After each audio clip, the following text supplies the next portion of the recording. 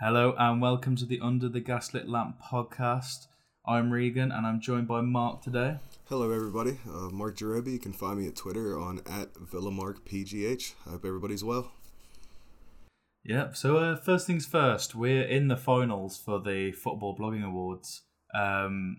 We made the finals last year, so we've made the finals for the same category 2 years in a row. But mainly, it's come as a bit of a shock to us because we weren't as heavily promoting the nomination process. So we're quite happy with that. If you would like to vote for us in the finals, details will be posted on our Twitter, on our website, and various other places. So just go looking, and I'm sure you'll find it. Yeah, I'm very excited about it. There's a lot of stiff competition, not only locally with other, really amazing Villa content creators, but just to even be in the finals is a really big honor. But I kind of want to win it this year. How about you? You want to win it this year? I think it'd be nice, but I think the competition we've got in our category alone is pretty heavy. We've got some big blogs for some big teams. I know there's a Man City blog in there. And we've also got our friend Villa on Tour in the same category. Yeah, we got Villa on Tour in the category. He's doing that. I think he's on two other ones as well. I'm hoping the best. Hey, as long as Villa walks away with something out of this year, I'll be pretty happy. I really do believe that Villa has a wealth of community content creators, so got to come home with a win. Somebody's got to win it this year. Yeah, it's certainly thriving. Right, let's get into the latest at Villa. We played Blackburn on the weekend, and it was our 5th win in a row, which leaves us sitting inside the playoffs in the 6th position.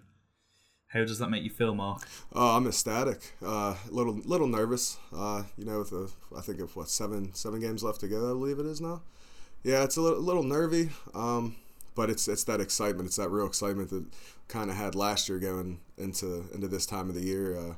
Teams playing well. It's hard to dissect the team down and say who had a bad performance. Everyone's playing so well right now with 5 on the spin. Tyrone Mings is looking like an absolute monster. Jack Grealish did pretty well against Blackburn. He logged 5 key passes throughout the match. With Gareth Southgate in attendance, everyone thought he might, rise up to the occasion. He didn't have the greatest match in terms of what we've seen from Jack since returning from injury. I believe he finished with a 7.26 match rating, which is definitely respectable, but it's not the same vein we've seen from him in the past couple matches.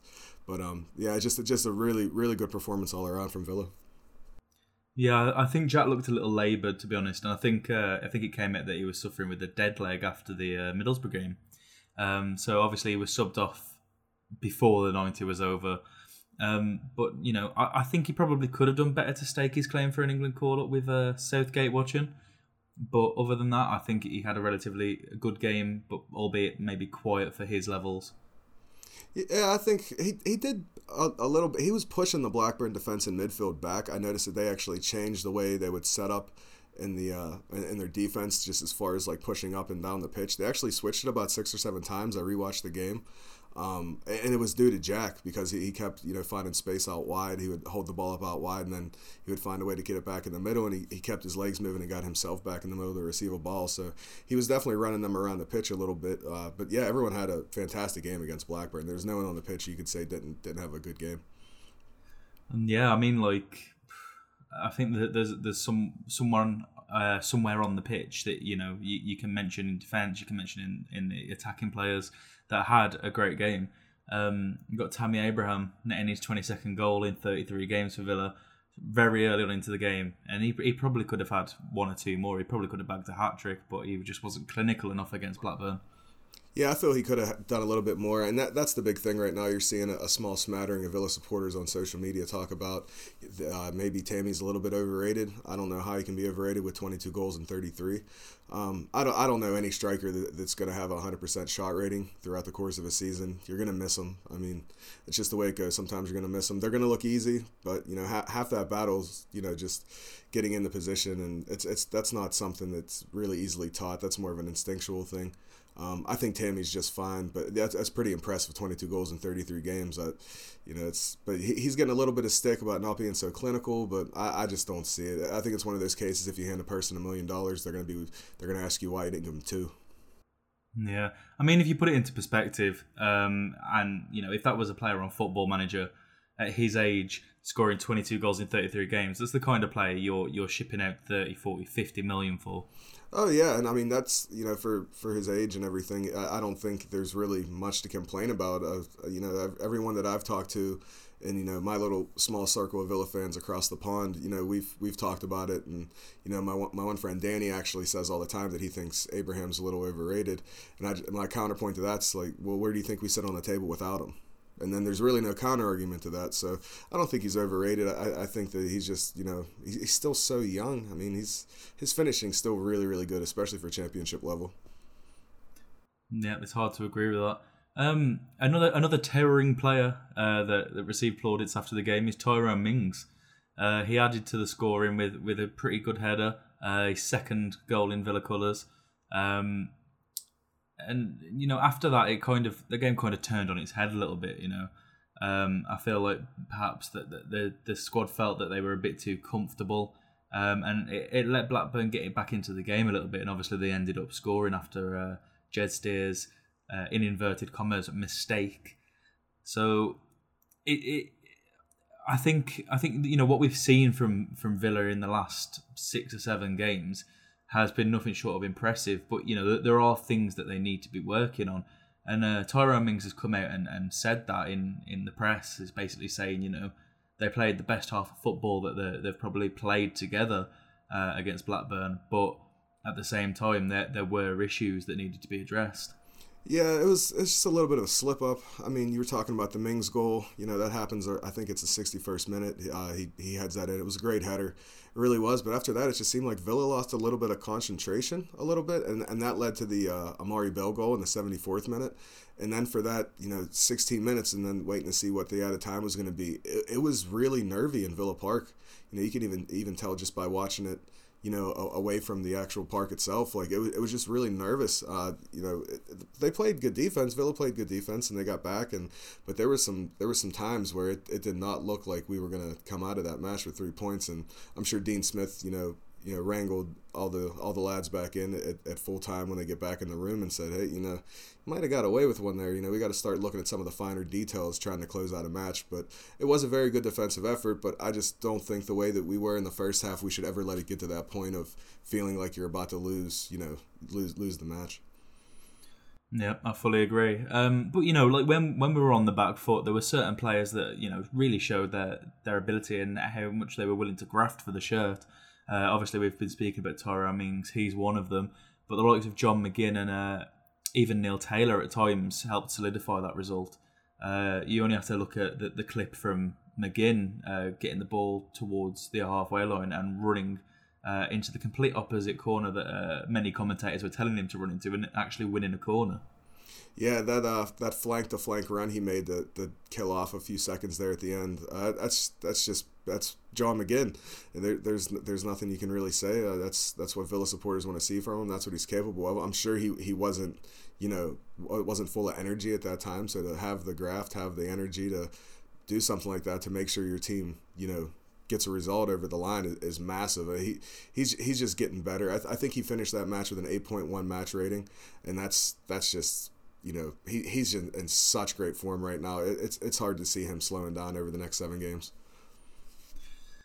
Yeah, and I think he's not only that kind of workhorse in the middle. He has such an ability to him. Like some of the balls he's playing, the ball that he played into Anwar El Ghazi, who controlled it incredibly well with his shoulder, to lay it off to Tammy Abraham for the first Villa goal. But he's not the only one that's attempting these kind of passes. We had 47 long ball forward attempts in the match, and we had 21 crosses go in. If you put that into perspective, that's 68 attempts that we could be getting towards their opposition box. So at least 10% of those are gonna come off, and you're gonna get a shot on target. Yeah, it's been a gripe of Villa fans for a few years now. I mean, you can even go all the way back to when Ashley Westwood was here about backwards passes, and you hear that being brought up a lot. Sometimes when Villa might have a less than stellar game, they talk about, oh well, the midfielders are just passing backwards, or this player's only passing backwards. But when you make 47 long balls forward, that's not even backwards. That's not across the field. That's forward 47 times, and then 21 crosses once you actually get it in the final third. That's magnificent. That's exactly what Villa needs to do. It's probably exactly what Dean Smith wants them to do.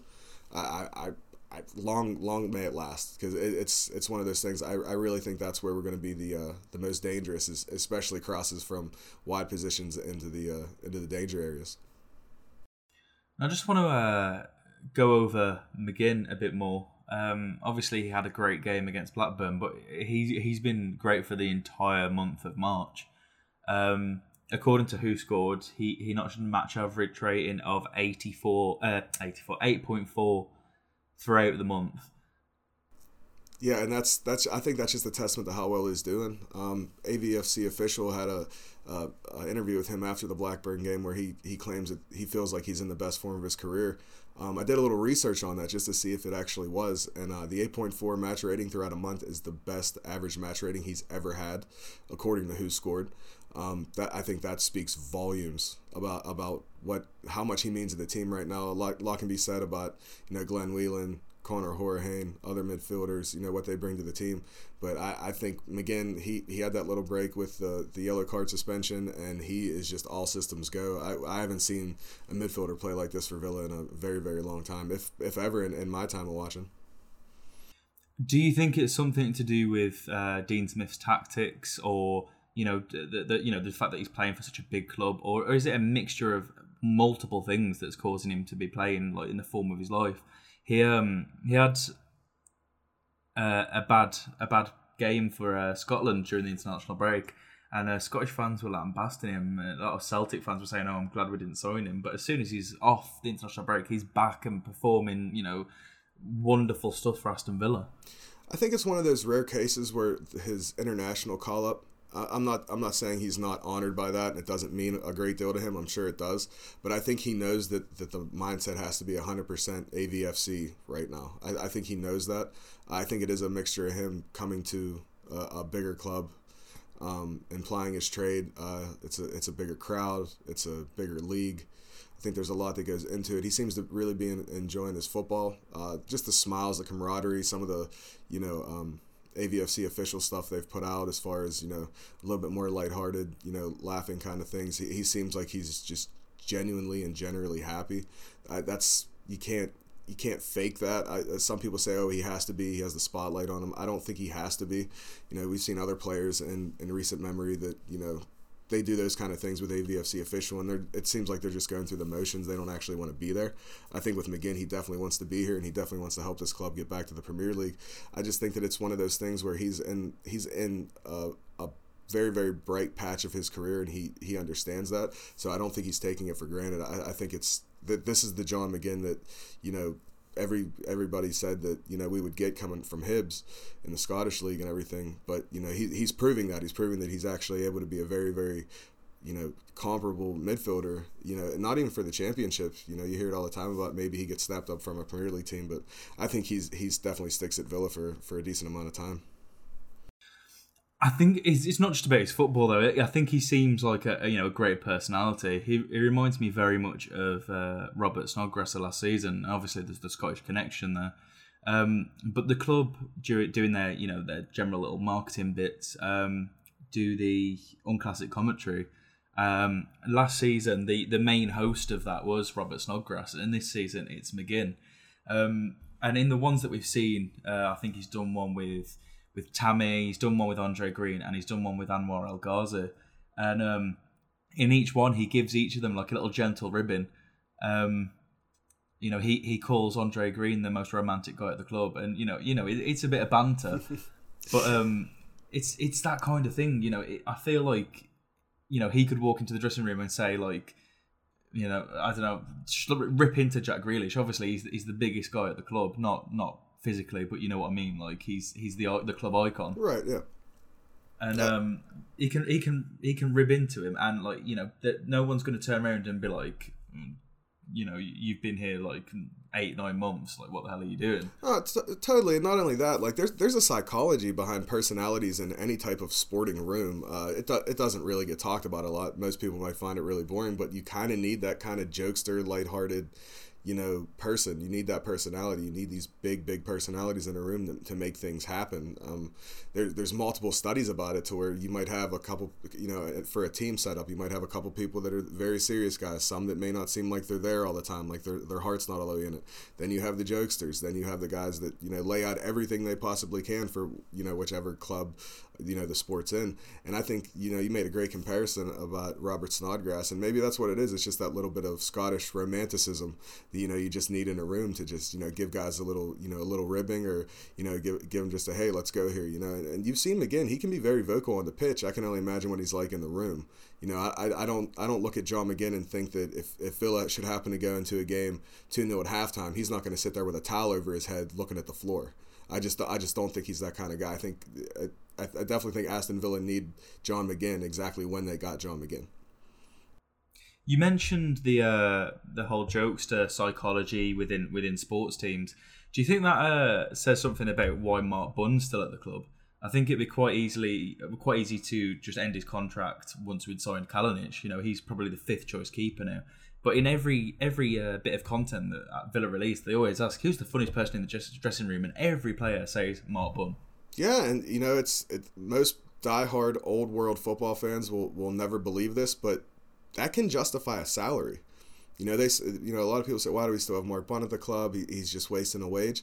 You don't know what this man's doing behind the scenes. Is he going to get a game time before his contract expires? Probably not. But just to have that kind of person in the room that has that kind of lighthearted spirit, pick somebody up. Mark Bunn's a little older. He can help out some of the younger goalkeepers we have, and I'm sure he can help out some of the other players with maybe some personal issues they're having of being a footballer. They're still these people are still human at the end of the day. They need somebody around like that. And yeah, if Mark Bunn is that kind of person, and he does seem to have that kind of personality, I'm all for it. And like I said, it's just the psychology of sports teams. You need multiple personalities. You can't have a bunch of robots in a room. You'll never win anything with that kind of mentality. Yeah, I know Mark Bunn runs his own football goalkeeping academy, obviously for younger kids. But he's not playing. He's going to be training, so he's probably helping out the likes of Sarkic, maybe even Steer with their training. Yeah, and even minor things like just taking them by the shoulder and just saying, hey, I've noticed you do this in certain situations. Did you ever think about it this way? Or hey, do you want to go out and grab dinner tonight? Or hey, it comes down to a personal level with a lot of the things. And guys like Mark Bunn and John McGinn and formerly Robert Snodgrass, it seems like they have that in their locker of just being humans, of just being people. That's just how they genuinely are, and that's something you definitely need at a football club, especially if you're trying to succeed, and especially if you have ambitions to get to the highest level that you can go. You're definitely going to need those kind of people around. I just want to, before we go on to previewing the Sheffield Wednesday game this weekend, I want to mention one more player that's had a great impact over the last 6-7 games, and that's Ahmed El Mohamady. He's played every single minute since Alan Hutton went off injured in the early phases of the Stoke game, February 23rd, I think it was. And there's a reason why he's been labelled Mr. Consistent by the club. Yeah, he's been very, very good. I think it hurt Villa supporters a little bit. I think it was a shot to the pride whenever Alan Hutton goes down with an injury. I think a lot of people were looking for him to be the guy, whether, however it would have played out, him playing left back or right back. I think they were looking for him for his passion and how much he cared about the club. But he hasn't had a bad run. I mean, Alan Hutton leaves, like you said, early in the Stoke fixture. I think it was only the 7th or 8th minute where Alan Hutton has to go off. And that game, El Mohamady was playing on the right wing. They brought him back in the right back position. They put on Albert Adoma, I believe. And he played really well. Even though it was a draw against Stoke, they played really well. And it seemed like that kind of performance against Stoke kicked off this 5-game run that we're on now. He may not have, his best game in terms of average rating, but it's just all the Mr. Consistency tag is definitely, appropriate, no matter which way you think about it. Elmo's, he may not be able to run as well as he could have in years past. He might not be able to cross a ball like he could in years past, but he's bringing the 3 things that you definitely want, especially at this time of the year, a little bit of stability, massive amounts of experience, and he seems like he really does have a will to succeed on the pitch, and long may it last through the next 7 games and into the playoffs. I don't think that anyone's going to come in and take his shirt. Yeah, and a lot of people forget he's a fully fledged international. He didn't play in the latest international break because the Egyptian national team decided to rest some of their bigger players like Mohamed Salah, El Mohammadi, because they know that, because obviously it's the African Cup of Nations in the summer this year, but they know that the likes of these players are probably going to be more in form by having a rest during the international break and going into the run-in, especially with the likes of Liverpool and Villa, who have got like 6, 7, 8 massive games ahead of them. Obviously, it's more for Liverpool with the Champions League, but the international setups, especially like Egypt, are going to be thinking El Mohammadi is probably not going to lose this right back position, and he's in the most consistent form he's had this season. He had a period of games where he was making a fair few mistakes. I know he gave away a penalty. He just looked quite bereft of confidence. And now he's back into the team. He's probably playing some of the best football he's played in an Aston Villa shirt. Yeah, I can agree with that. And he's not always the easiest to support. And I think that does come with his age and maybe losing a little bit of pace. But he's doing these little overlap, underlap plays. I talked about it in previous podcasts, but he's really succeeding at that. And it's over like 3 or 4 games now with him in the side, with El Mohammadi in the side, to where it's really looking like it's a really successful tactic on the right-hand side of the pitch. But yeah, the supporters are starting to come around. They're starting to realize how impressive he is. And, by no means is he a world beater, right back. He's not gonna, do anything surprising. He's but he does his job. He does it well. The minor details are definitely there. He's been around long enough to know where he has to be and whatnot. And I'm sure he will be prone to mistakes even moving forward. But the stability and the experience right now, it's exactly what Villa needs. And I know everyone wanted to see Alan Hutton on that right-hand side to finish out, his contract. But I think Elmo's got to be the guy going forward unless something absolutely cataclysmic happens. But I don't see that happening. Yeah, I can't see our defence changing for the remaining games unless something horrific happens, like we get bodied 3-4-0 or, someone's injured. I think Axel Tuanzebe has just come back from injury, and I don't think he's going to actually probably play again for Villa unless he comes back next season. Yeah, I don't think he does either. There was, you have these really strange articles that pop up on social media over the international break, and the one about Axel Tuanzebe, I think it might have been the Mail. I think it was the Mail, and said that Aston Villa was trying to secure Axel Tuanzebe for another season next year. And it's just, everything's so up in the air because you don't know what United's going to do in the summer. It was almost like journalism writing for the sake of journalism. So I don't know if we're actually going to get him back. It would be great. I wouldn't say no. He's definitely a talent. He's only going to get better as he ages and gets more game time. But, with that injury he had this year, he didn't get much meaningful game time, and if he did, I think he was trialed on the right back a couple times when we were going through the defensive crisis with injuries. So if you really needed him, and Dean Smith is sold on it, I see no reason. But I don't see Tuanzebe walking in and taking Elmo's spot, or even either of our center backs right now. Mings and Horst look absolutely amazing, and I don't think that I just don't think it's one of those cases you don't try to fix it unless it's broken. It's definitely not broken.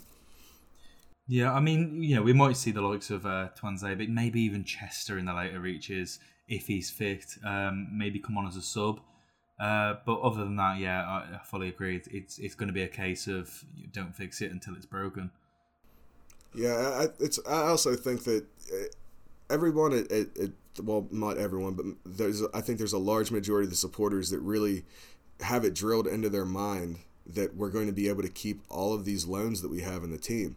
And it's just not realistic to think that. I don't think we ever get Tammy Abraham or Tuanzebe, and even in some respects, I don't even think we get Mings with how well he's playing right now. Stranger things have happened. We don't know what league we're going to be in. We don't know what the money situation is going to be like in the summer for Aston Villa.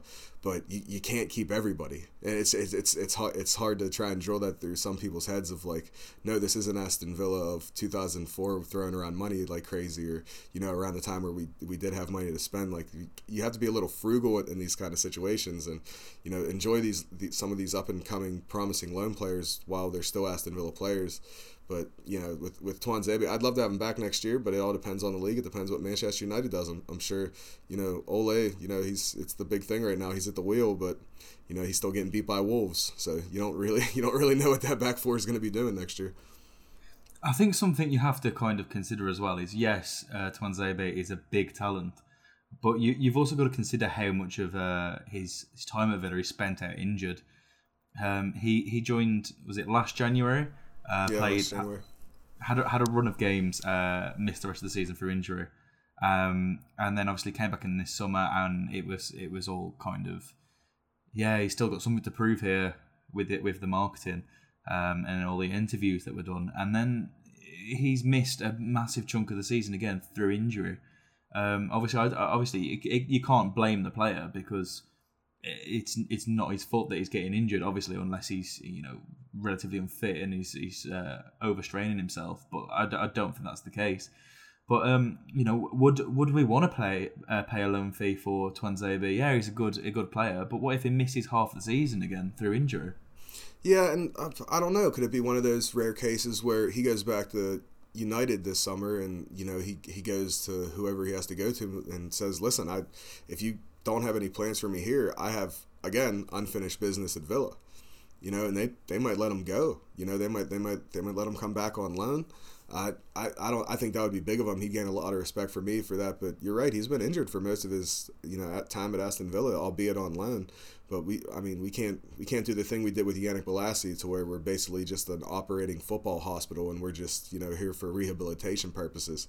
We can't allow ourselves to be that kind of club, and that's not so much in the case of Tuanzebe, but if he's just constantly having injury problems, we can't be paying a somewhat outrageous loan fee to pay his wages while he's here. It just wouldn't make sense for the club financially, and with the new owners, that's exactly what they're trying to do, is get the club on stable ground to move forward financially.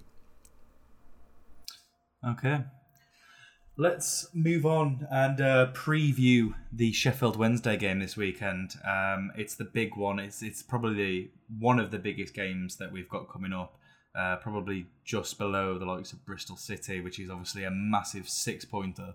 But it's the return of Steve Bruce, his first game at the helm of Sheffield Wednesday, managing against Aston Villa.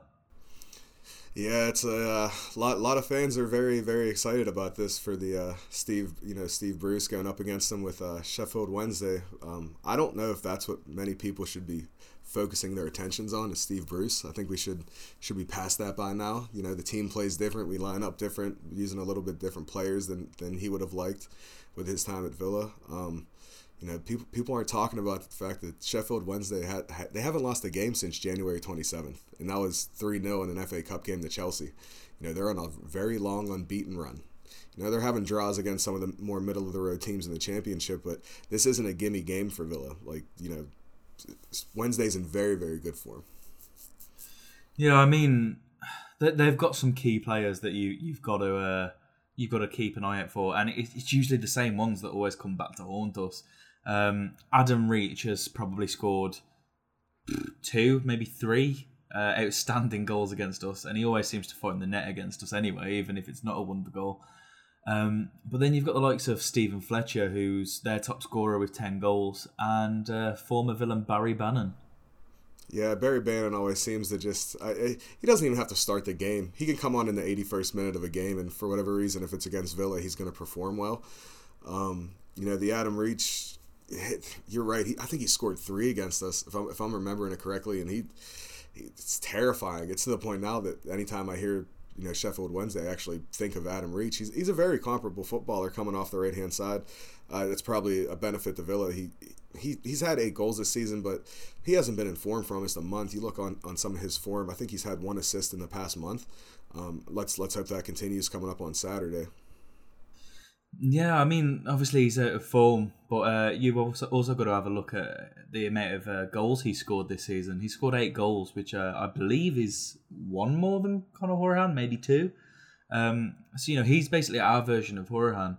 And you've got to remember when Steve Bruce managed Aston Villa, he didn't necessarily utilise Hourihane very well, but he still popped up with those goals that were was so important. I think maybe he's probably not adjusted to the way that Steve Bruce plays very well, but he could still rock up with an absolute worldie like he usually does. Yeah, I'm hoping it's not one of those things where I'm not upset if Villa lose the game against Wednesday. I'd be upset about Steve Bruce finding a way to get that team to get Sheffield Wednesday to score a goal in the very, very opening stages, and then just park the bus and grind it out, and we lose the game 1-0. I would just be so unhappy about it, only for the fact of how many times have we watched him do that when he was the head coach at Villa. And if we get a big dose of Steve Bruce medicine, it's not going to feel great. I wouldn't be happy about it. But these are two teams that are in form, and you really don't know what's going to happen. I just think that Villa might edge them out on the fact of just having the offensive prowess. I don't think that Wednesday they're able to defend. They defend very well, but I don't think that they're prepared for Villa, knowing what's at stake and knowing where they've come in the past 6-7 weeks. I just think that it's going to be a tough game regardless. I just have a feeling in my gut that the Villa's going to edge them out. Well, it's another 6-pointer, isn't it? They're only 4 points behind us. I believe they're sat in 11th. Is it? Yeah, they're sat in 11th, 4 points behind us. So obviously that shows how big the drop is if we do drop points. But it's being plugged as this huge game, and I really can see it being a boring game. I think it's going to be 0-0, maybe a score draw, 1-1 maybe. Yeah, I think that just the prospect. I think Villa supporters are actually building it up more than Wednesday supporters are, and they just, is Steve Bruce going to get booed by the traveling Villa fans? Is he going to get clapped as he walks and takes his place at the dugout and on the touchline? I'm not sure. I don't know what to expect. I'm sure no one's going to be rolling a cabbage toward him, so I'm sure he's happy about that.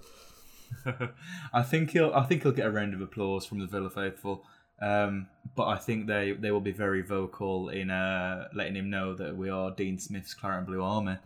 Yeah, I think you're going to hear that chant more than you have minus maybe the Blues game. The traveling support from Villa is wonderful. Everybody knows it. It's not a secret. It's up and down the country. We travel well. We sing loud. We sing proud. So I think they're definitely going to let Steve Bruce know what they think about him. I'm not sure it's going to matter at the end of the day. Like you said, it could be just a boring 0-0 or a 1-1. But I don't. It's a big game as far as Villa goes, because obviously we need to keep picking up points. We need to start. Need to keep getting results. But I just don't want it to be one of those things that if Steve Bruce finds a way to grind out a 1-0, win against us, that all of a sudden the sky's falling down again, and Villa fans start to lose their heads, and they're acting as if someone has done something terrible. It's it'll be one game, it'll be fine. But I don't think you're going to see like a 5-0 or a 3-2 game. It's either going to be really boring, or it's going to be one of those things where Villa just throw 2 in and try to do what they did against Blackburn in the second half. Yeah. Moving forward from boring games, the ladies certainly didn't have a boring game against Millwall last weekend.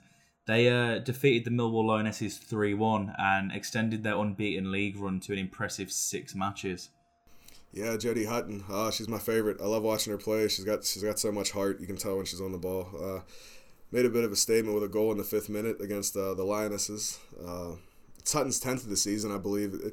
It just means so much to her. She scores the goal and then goes over to her dad there on the sideline for a really warm moment. It's just really, really great to see that kind of thing, especially she's one of our own.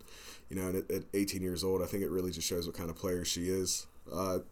Tanisha Smith also put Villa back on top after an own goal that tied the match at 1-1. It was a pretty entertaining game to watch. I've been noticing over the past couple of weeks that more and more people are starting to actually support the Aston Villa ladies. It's really a breath of fresh air to see. I really enjoy that. I think more people need to get into the game.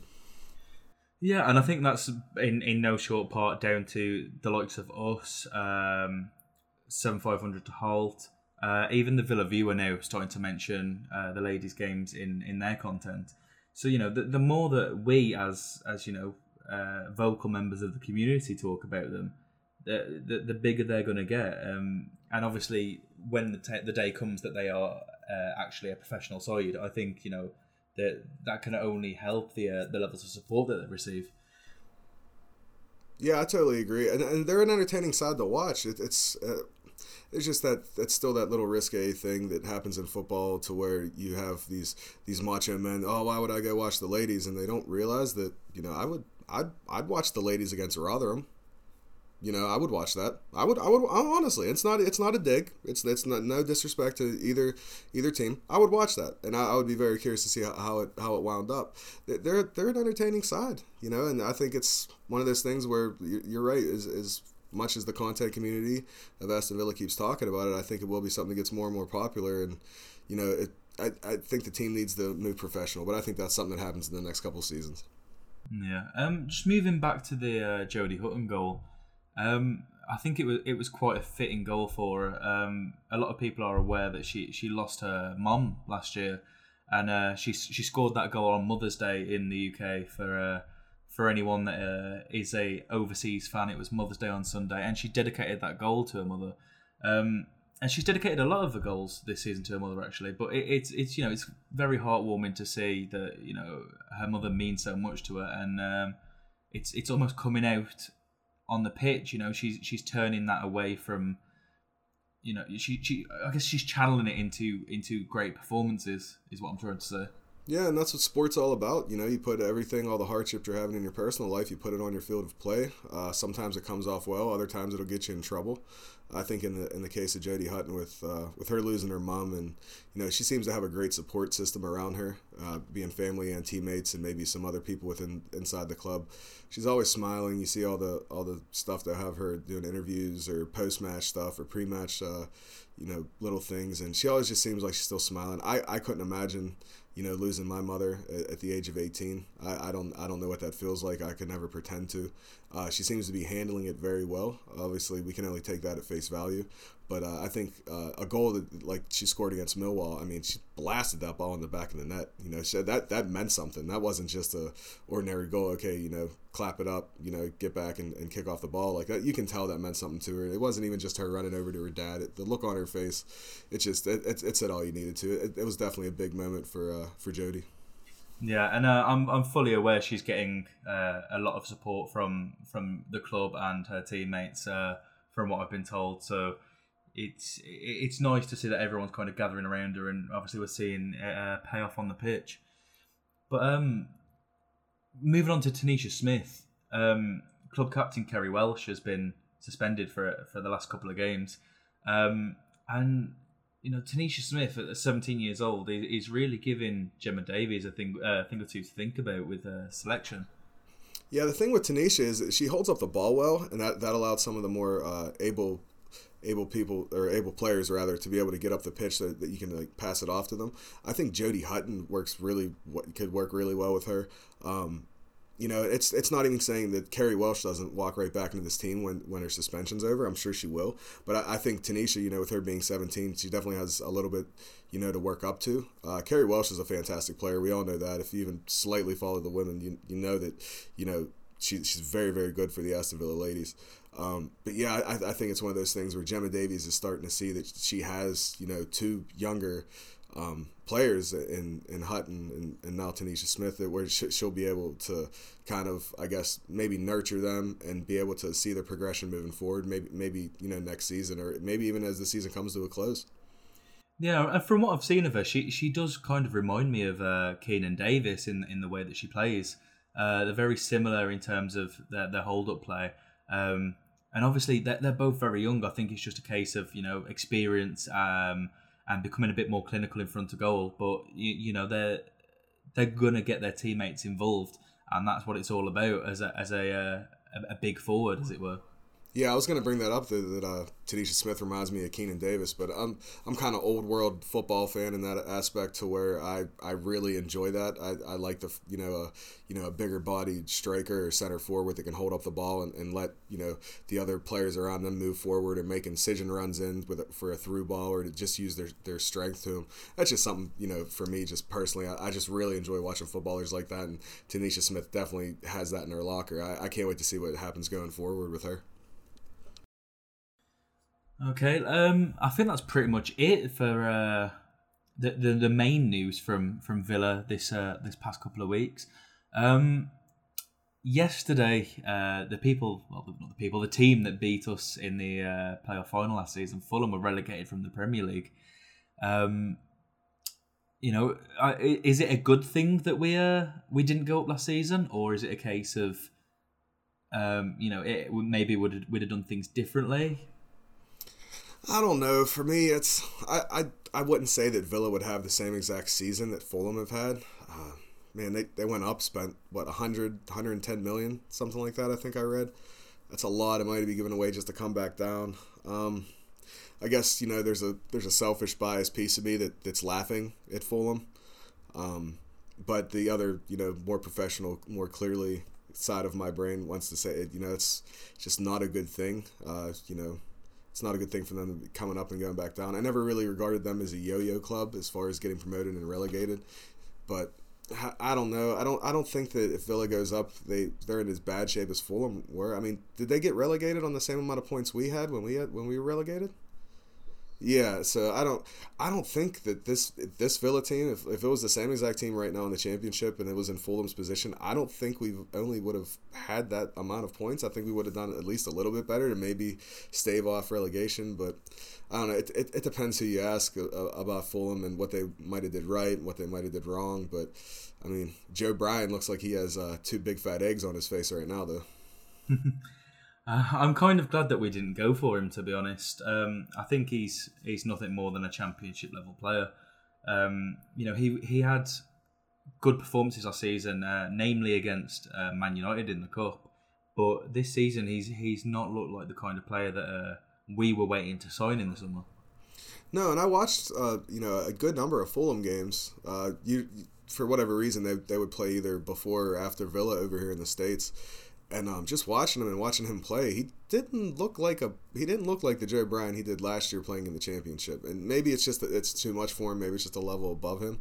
And that happens. You try to make a big time move to a higher league, and then you're quickly found out. I think that's the case with Joe Bryan, and maybe him pulling the supposed U-turn was signing for Fulham instead of Aston Villa. And maybe that was a blessing in disguise. Maybe it was. And keeping on the topic of Fulham, but moving slightly away from it, the playoff final this year, the EFL's confirmed that there's no VAR. I don't know. I don't know why not. I can't find the answer anywhere. I've tried to find it. They don't give a really good reason. Well, I mean, there's two sides of the argument. There's obviously £180 million on the line for whoever wins in that final. But at the same time, I don't think you can use VAR in one match throughout the season. If every single game in the Championship had VAR, then fair enough, use it in the final. But I don't think you can just have it, especially for that, because either way, I feel like one team's going to get done over. Yeah, and I don't even really have the opinion that I want it just in the final. I would like to have it in every playoff game, and that's just my opinion. You have to get it right. That's you can talk about the $180 million lottery ticket you get if you actually win in the final, and that's known. Everybody knows that, and that's what's at stake, and that's what makes it one of the most entertaining spectacles in England, is for teams trying to vie for a spot in the Premier League. I just think that if the FA is going to start to move towards wanting VAR to be an actual serious thing, they need to treat it like a serious thing and not treat it like, oh, we're just going to use it whenever it's convenient. And that's what it's starting to seem like. They're only really using it whenever it's convenient for them. Just my opinion, not saying that's actually the case, but I don't know. It's just a little heartbreaking to me with no VAR in the playoffs or even just the playoff final. I mean, one very, very major event that could not be seen or not be called the right way can cost your club. I mean, you never know. You could turn the Leeds and spend all these crazy months of years in the Championship over one horrible decision. I just think the FA needs to be better than that. Yeah, I think it's just a case of you can't have it for one if you haven't had them for the rest. Yeah, I mean, I can understand it. I can agree with that to a point. I just think it's. I mean, what would happen if VAR was in it last year and Grealish gets stamped on the touchline, and they send him off? I mean, we could be talking about finishing 13th on the Premier League table right now. You never know. Yeah, I guess so. Something for Villa fans to keep an eye on is in January we were linked with probably the third or fourth Swansea City player that we were linked with during that window, but Mike van der Horn. We were linked with him in January, but mainly for a summer move because his contract is out in the summer. News from Swansea City is that his talks for a contract extension have broken down, so he will be leaving as a free agent in the summer. So it's very likely that we'll see Mike van der Horn at the club as a centre-back, which potentially spells an exit or lack of contract extension for Tommy Elphick. Yeah, I think it's going to be tough to see Elphick go. As far as van der Horn signing from Swansea, I think he'd play well. I haven't seen much of him. I've probably only seen him play about 2 or 3 games. But I think it's one of those things where, if he's not going to sign a contract with Swansea and he's having an actual breakdown with an extension, I just you might as well bring him in. I mean, we don't even know if we're going to have Tyrone Mings next year. I mean, that's a big talking point as well. But we can't be losing 2 or 3 even center backs if we don't sign Courtney Hors on a permanent, which I'm sure we will. I heard the clause on that wasn't very high, so I can see Courtney coming back. With van der Horn, I don't see why not. He seems like the kind of player that Villa like to have in their back line, and he's a little bit mobile. He can ping a pass forward, so that seems like what Dean Smith really wants from his center backs. In regards to Courtney Hors, I believe that it's an obligation by not an option. I think once he'd played a certain amount of games that it turned from a option to an obligation. But with van der Horn, he's I guess he's not too similar to Mings, but he's slightly similar to Mings in the way that he plays. He's a towering defender. He's very good in the air, and he's decent at bringing the ball out from the back, and he can play a killer ball every so often. Yeah, he definitely reminds me of Mings watching him play. I mean, I'll hold my hands up and say I had to actually YouTube some of the things that he's done, and that's probably a really bad barometer. Like I said, I've only seen him play I think 2, maybe even 3 times that I've really remembered him from his name. He does seem to have that kind of thing though, like. How Tyrone Mings he'll have the ball at his feet, and then it's almost like he dips his shoulder left and then just turns right suddenly and completely throws a striker or a wide man off of him. It seems like van der Horn does that really well too. It's these big, strong, football players, but they have this very, very adept piece of agility or just a bit of trickery on the ball, and it's not a step over. It's nothing crazy. It's nothing you would find in a dribbling competition, but it's enough to create yourself a few seconds to get the ball upfield. And if that's what Dean Smith and company thinks that van der Horn can bring, I don't see why not bringing him into the club. And I think that's good as well, because not only does it help within the game, but the fans love it as well. Every time that Mings does one of those technical turns, or he pulled off a roulette. Obviously, he kind of ran into a Blackburn player, but he pulled off a roulette in the Blackburn game, and the fans were loving it. Yeah, fans always love seeing stuff like that. I mean, especially in the Blackburn game, you had Mings doing the roulette, and then Tammy with that crazy footwork. I mean, fans just love seeing that. They like seeing that little bit of individual skill. It doesn't have to be crazy amount of Ronaldo step overs or anything like that. It's just, have the mind. You can tell you're fully locked in to be able to make one just subtle movement and to throw off your defender. And, that's what it's about. And that's what Dean Smith has been saying here in a couple of his videos, just the small details, the fine details, and, the small details add up to, big moments. It's certainly proving popular at Villa Park. But something else that proved popular at Villa Park was the appearances of Juan Pablo Angel and Martin Larsson. That was a really nice touch. They're 2 club icons for a lot of people. Juan Pablo, especially for me, I grew up, started supporting Aston Villa mainly because of Juan Pablo Angel. He was one of my favourite players of all time. By no means an absolute prolific goal scorer, but he's certainly a fan favourite, and that's the same with Larsson. Yeah, I thought it was a really, really nice touch of class from the club. Aston Villa are really tight-knit. They try to be as tight-knit with their supporters as they possibly can. They got this one spot on. If you look at it under the surface just from 2 former players just walking on the pitch, if you actually, like I said, look beneath the surface and see that, I'm not saying it's a PR stunt, but it's definitely a public relations ploy, meaning that the team's in a really, really good run of form right now. Villa Park's a much friendlier place to be at. There's not much in-house fighting going on. Everybody seems to be on the same page. Everyone seems to be really enjoying what's happening on the pitch. So bringing back two legends of the club, or two people that are favored highly of, just to walk on the field. They didn't have to do anything. They didn't have them out there doing anything crazy. Just walking the field, clapping the fans, reaching out, saying hi. That's massive. That's really big. That it's one of those things to where whoever made that decision, or whatever group of people within the club made that decision, that's exactly what Aston Villa need to get back to, is just giving back to the supporters. And they didn't even have to give them anything except bringing two legends back, having them walk the pitch. I just think that's a beautiful thing, and that's exactly what Aston Villa need, especially we're in a great run of form towards the end of the season. Why not make the crowd just a little bit more ruckus for the second half? I think it's a beautiful thing. I believe they were guests of Ian Taylor's. I'm not sure to what level he was completely involved in it. He might have been told, like, we're going to say that they were your guests, but if it was all Ian Taylor's idea, and he's just said to the club, let's do something big for him, then I'm all for it. Yeah, I wouldn't doubt that. Ian Taylor's very, very intelligent. You can tell by the way he talks about the game, and I think if it was one of those things where he just happened to call up these two former Villa legends and say, hey, why don't you come hang out? We'll watch a game, and we'll see if we can get you a miniature lap of honor around the pitch. And I'm sure someone at Villa that has something to do with the personnel, it was like, that's actually a really good idea. Yeah, we should do that as quickly as possible.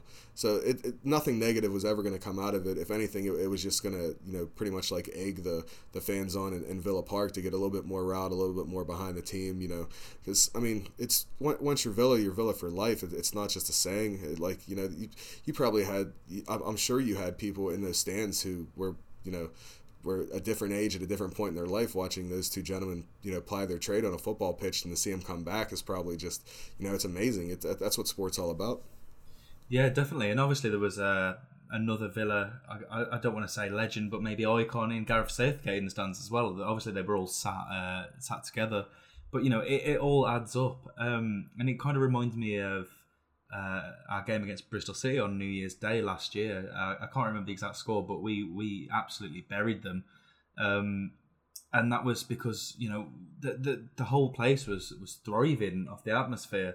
There was fireworks. There was a bit of everything on that day, and just things like that when you're on a good run of form can absolutely make the world of difference. Yeah, it can. It's just small little details, and I think Aston Villa is doing an amazing job over this season of trying to get back to that, and not seeming so robotic as a football club. It seems like they're really trying to get into the heartbeat and pull at the heartstrings of the supporters. It's a beautiful thing to see. Probably not. A lot of people that listen to this probably won't be a fan of it, but it almost seems like they're Americanizing how they're doing things a little bit more. But I only mean that in terms of like the production quality of the videos they put on YouTube are a lot better. They're doing 10 to 12 minute interviews with Dean Smith, it seems, almost on a weekly basis. Those are a lot of things that American sport clubs do to try and like make it seem like, we're in your living room, we're on your phone. Like, we want to be a part of your day-to-day experience, and we want you to know as much about this club as you possibly can. And I think that's what Aston Villa is doing. You could say that might be something that Wes Edens might have had a hand in, or maybe just a different marketing scheme, or something to do. But I just think it's a beautiful thing, and I hope it really keeps up with just making the supporters feel like they're more oneness with the club. Yeah, I was going to mention it. It's probably got something to do with Wes Edens. I know a lot of Bucks fans said, his ownership or his tenure at the helm certainly made the club a more easy place to be, a better side to support, I guess. Yeah, and he has that ability. The NBA is a massive league here in the States. Everything from merchandising to ticket sales to having fan appreciation nights to giveaways, all kinds of stuff, and I think that's maybe some of those things wouldn't translate to football in England, but I think like I said, just the oneness of making the supporter feel like they really are a part of something. It's easy to say it. It's really easy to say something. It's another thing to actually put the wheels in motion to do it. And I would like to think that Wes Edens has some involvement on making sure that you're getting these legends back to the park, and you're getting all these really behind the scenes kind of videos and different content that's making people feel even more connected with the club. Nothing's bad is going to come out of it. I think that more people would appreciate it than anything, and it's easy for me to say because it's so common in the States, but it's nice to see that make the jump across the pond and especially affect a club such as Aston Villa. And I think that's probably the best place to end this episode. If you've enjoyed this episode and the topics of conversation, do let us know. Give us a rating on iTunes, subscribe on Spotify, subscribe on iTunes, and whatever other platform you're listening to. Our pinned tweet on our Twitter page, twitter.com/VillaLamp, will be details on how to vote for us in the Football Blogging Awards. But no, thank you for listening, and we'll see you again next week.